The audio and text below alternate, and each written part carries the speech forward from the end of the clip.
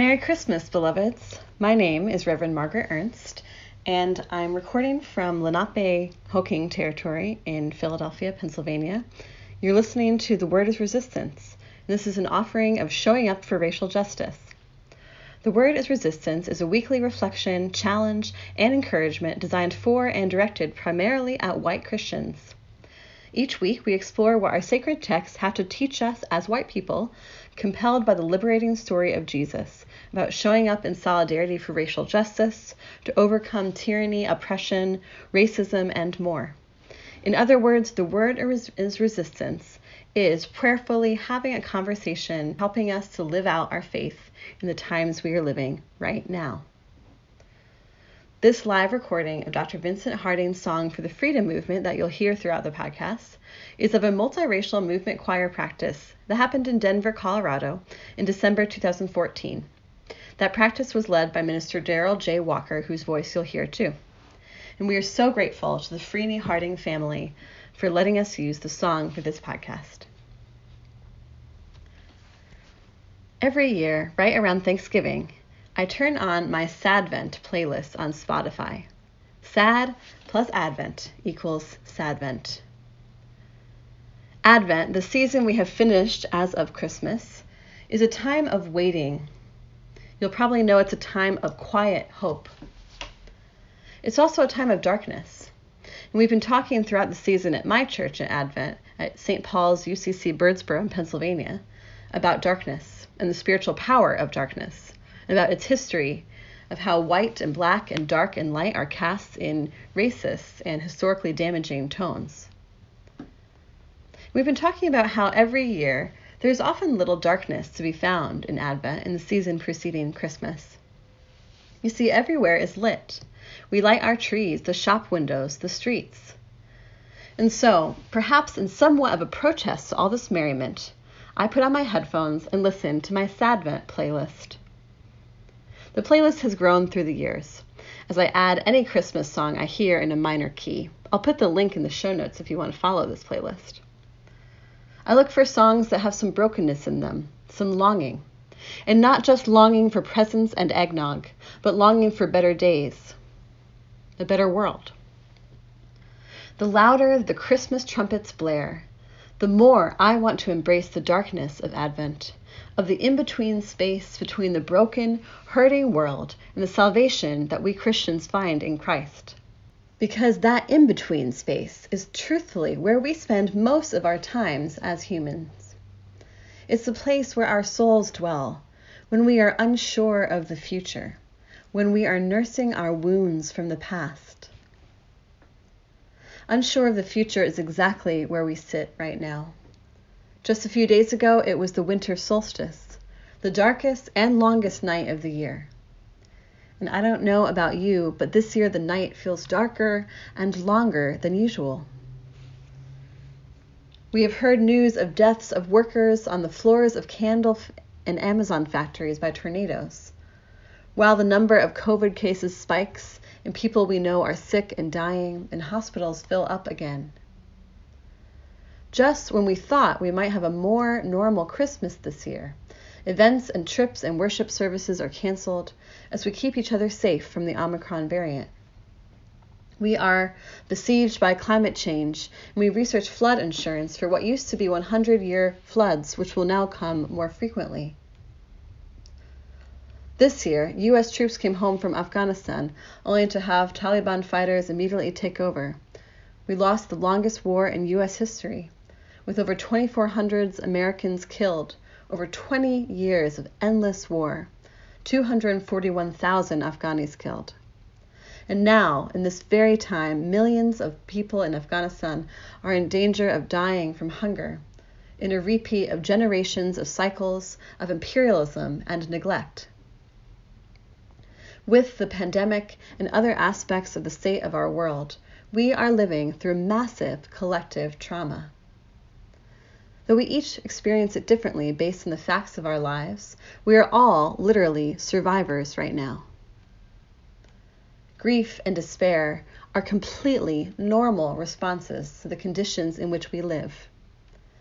And yet here we are, celebrating the birth of Christ, the incarnation of God's love into the world, of God's togetherness with us as people. Well, if you have ever gone through a loss, you know that grief and love have a lot to do with each other. In his book, The Smell of Rain on Dust, Martin Prechtel writes that grief is praise because it is the natural way that love honors what it misses. Grief is praise. It is the natural way love honors what it misses. And yet grief is not to be taken lightly, nor is depression, nor addiction, nor isolation, or illness, or pain of any kind. The hardest parts of our lives are often what teach us about God, but that simply means that God is with us through them, not that God wants or plans for us to suffer. Megan Devine, a speaker on grief, says some things cannot be fixed, they can only be carried. We are taught in church and in the act of communion that we carry the world's suffering together. Pain and shame grows in isolation. Community is the medicine. Vulnerability is the hope. We would much rather tell each other that we are fine, that things are looking up. We live in a positivity-focused society that celebrates competence, togetherness, efficiency, and optimism. But as Henry Nouwen wrote about compassion asks us to go where it hurts, to enter into the places of pain, to share in brokenness, fear, confusion, and anguish. Compassion challenges us to cry out with those in misery, to mourn with those who are lonely, to weep with those in tears. Compassion means full immersion in the condition of being human.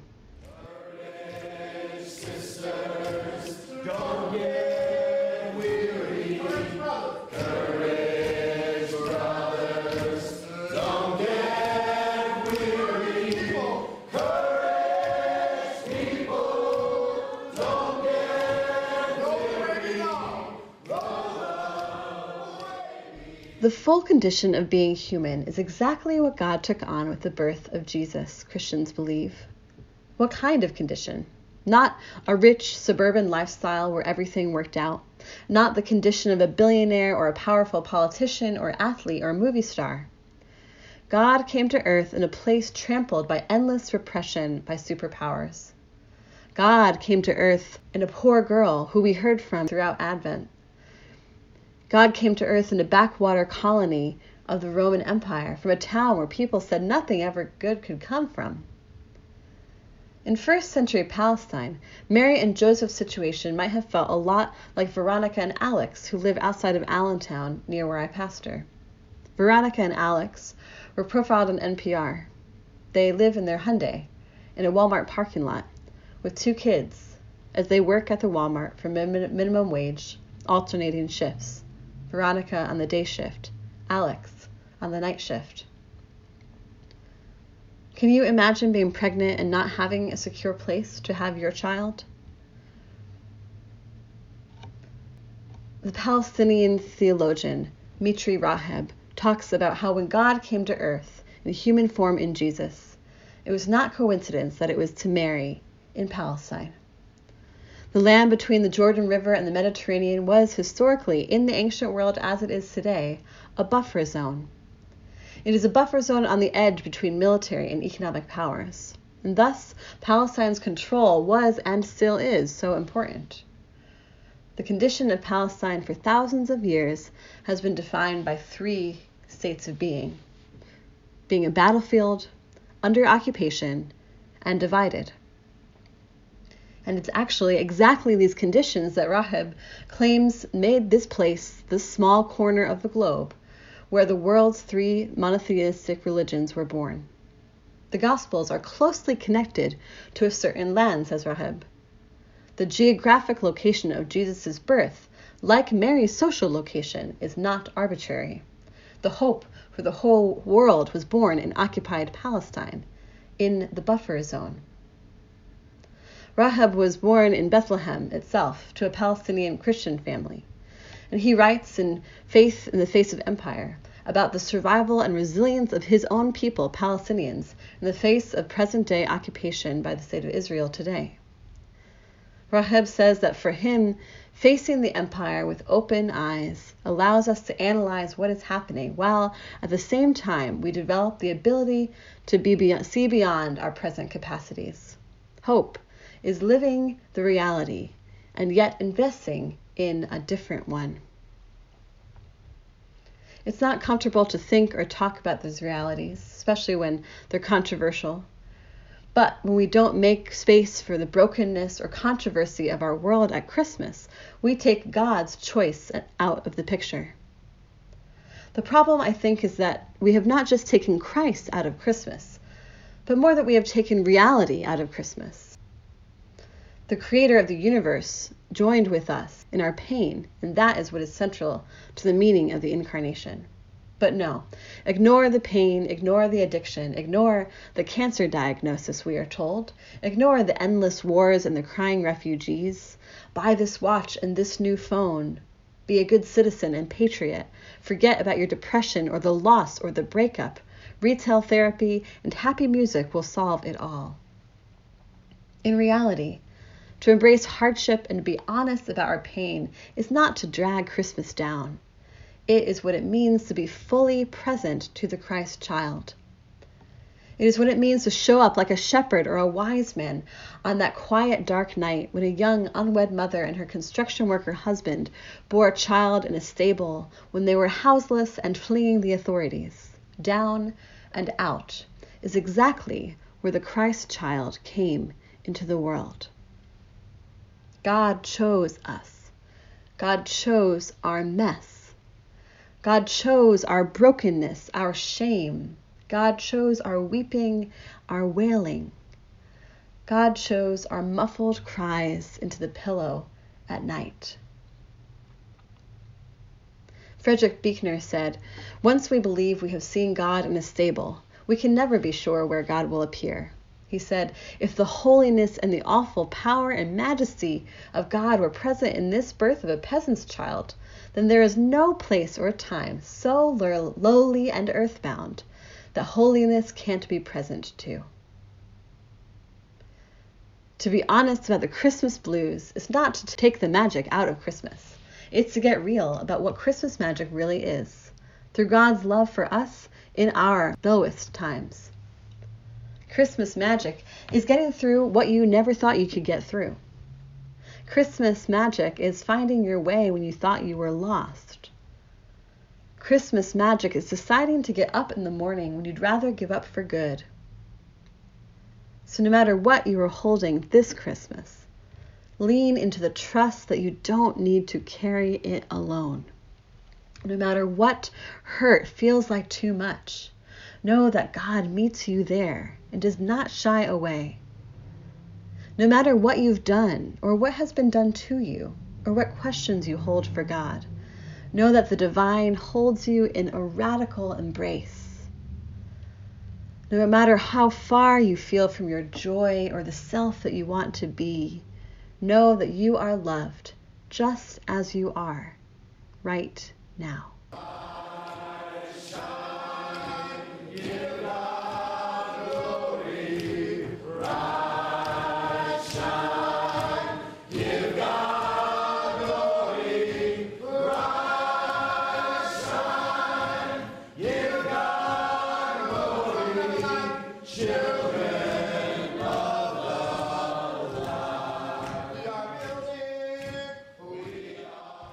A few years ago, in this same lectionary cycle, Reverend Ann did a podcast for Christmas called The Shepherd's Jubilee.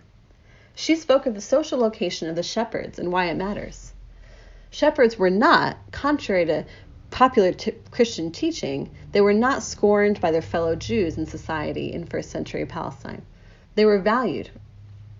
But they were certainly on the bottom rung of society. Their labor was necessary in the food system, and yet it was low-waged. Sound familiar? The shepherds were essential workers. Today, in our own economy, farm workers are primarily people of color and often undocumented, people whose work is valued, but whose lives are considered expendable. And so when we are asked as pastors to talk about the meaning of Christmas, or if you are asked this week by your children or grandchildren or friends or nieces or nephews, we might not be in the best position to know what Christmas means if we haven't talked to someone recently who's in the position of a shepherd. If we have food in our fridge and money in our bank accounts and citizenship in the U.S. as a global superpower, we are not likely to know what good news might have meant to a low-wage worker in ancient Judea. We can't say why they felt such ecstasy and relief, why they would have traveled immediately to the manger to see this thing that has taken place. Instead, we must guess. And we must use the vantage point of the shepherd as a litmus test of what we are told is the good news of Christmas. Because we know that if it's not good news for the shepherd, it's not the news of Christmas. If it's not good news for the farm worker or the meat packer working through a pandemic, then it's not the good news of Christmas. If it's not good news for the grocery store shelver working the night shift before Christmas Eve, it's not the news of Christmas. If it's not good news for the home healthcare aide taking off her shoes after a long day of work, it's not the news of Christmas. If it's not good news for the medical tech working in the COVID wing, or good news for the family facing addiction or gun violence, or crushed by medical or student debt, it's not the good news of Christmas. If it's not the good news to someone who has just received a cancer diagnosis or an HIV diagnosis, or for people who don't know where they'll sleep tonight, then it's not the news of Christmas. The joy of Christmas that we celebrate is scandalous and dangerous to the powers that be for exactly these reasons. Jesus came not just to save our souls, but our bodies. My body, your body, the despised body, the parts of our bodies that give us shame, the hurting body, the traumatized body. Jesus promised us not just a new heaven or a new earth outside and beyond our humanity, but here in the flesh, newness and aliveness right now, full aliveness beyond all forms of domination. We may never know what exactly the shepherds felt that night when the angels came to them. We may never know what it would have meant to them, what hope and freedom filled their hearts as they sat by the manger of the Christ child. So in place of certainty, we are called to go to the places where today's shepherds dwell, to work alongside the shepherds, to witness with them. We are called to do the work of the kingdom that has come and is coming. Amen. Rise, shine, give God glory, children of the light. We are building. Thanks as always for joining us. We would love to hear from you all, and especially from folks of color and non-Christian folks, by commenting on our SoundCloud or Twitter or Facebook pages. You can help keep us accountable to what we're trying to do here. You can fill out a survey on our podcast page at surge.org. That's surj.org. Give us a like or rate us on iTunes, Spotify, or wherever you check out our podcasts, and tell a friend about it. You can also sign up at surge.org for Surge Faith updates and find transcripts for every episode. These include references, resources, and action links. At that same page, there's information about our campaign that's been going for a few years now to equip faith communities to divest from policing and instead invest in community care. And finally, a huge thanks, as always, to our sound editor, the wonderful Claire Hitchens. I hope you have a good Christmas, friends. Howard Thurman, the mystic and civil rights leader, wrote this famous quote: "May it be a blessing to you and your loved ones. When the song of the angels is stilled, when the star in the sky is gone, when the kings and princes are home, when the shepherds are back with their flock, the work of Christmas begins. To find the lost, to heal the broken, to feed the hungry, to release the prisoner, to rebuild the nations, to bring peace among brothers, to make music in the heart." Merry Christmas.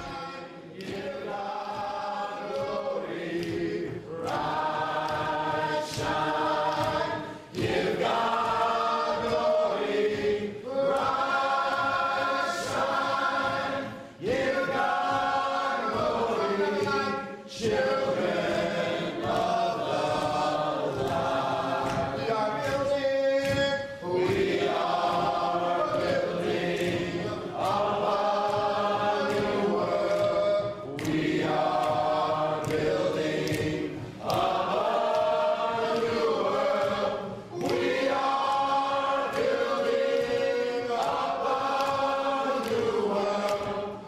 children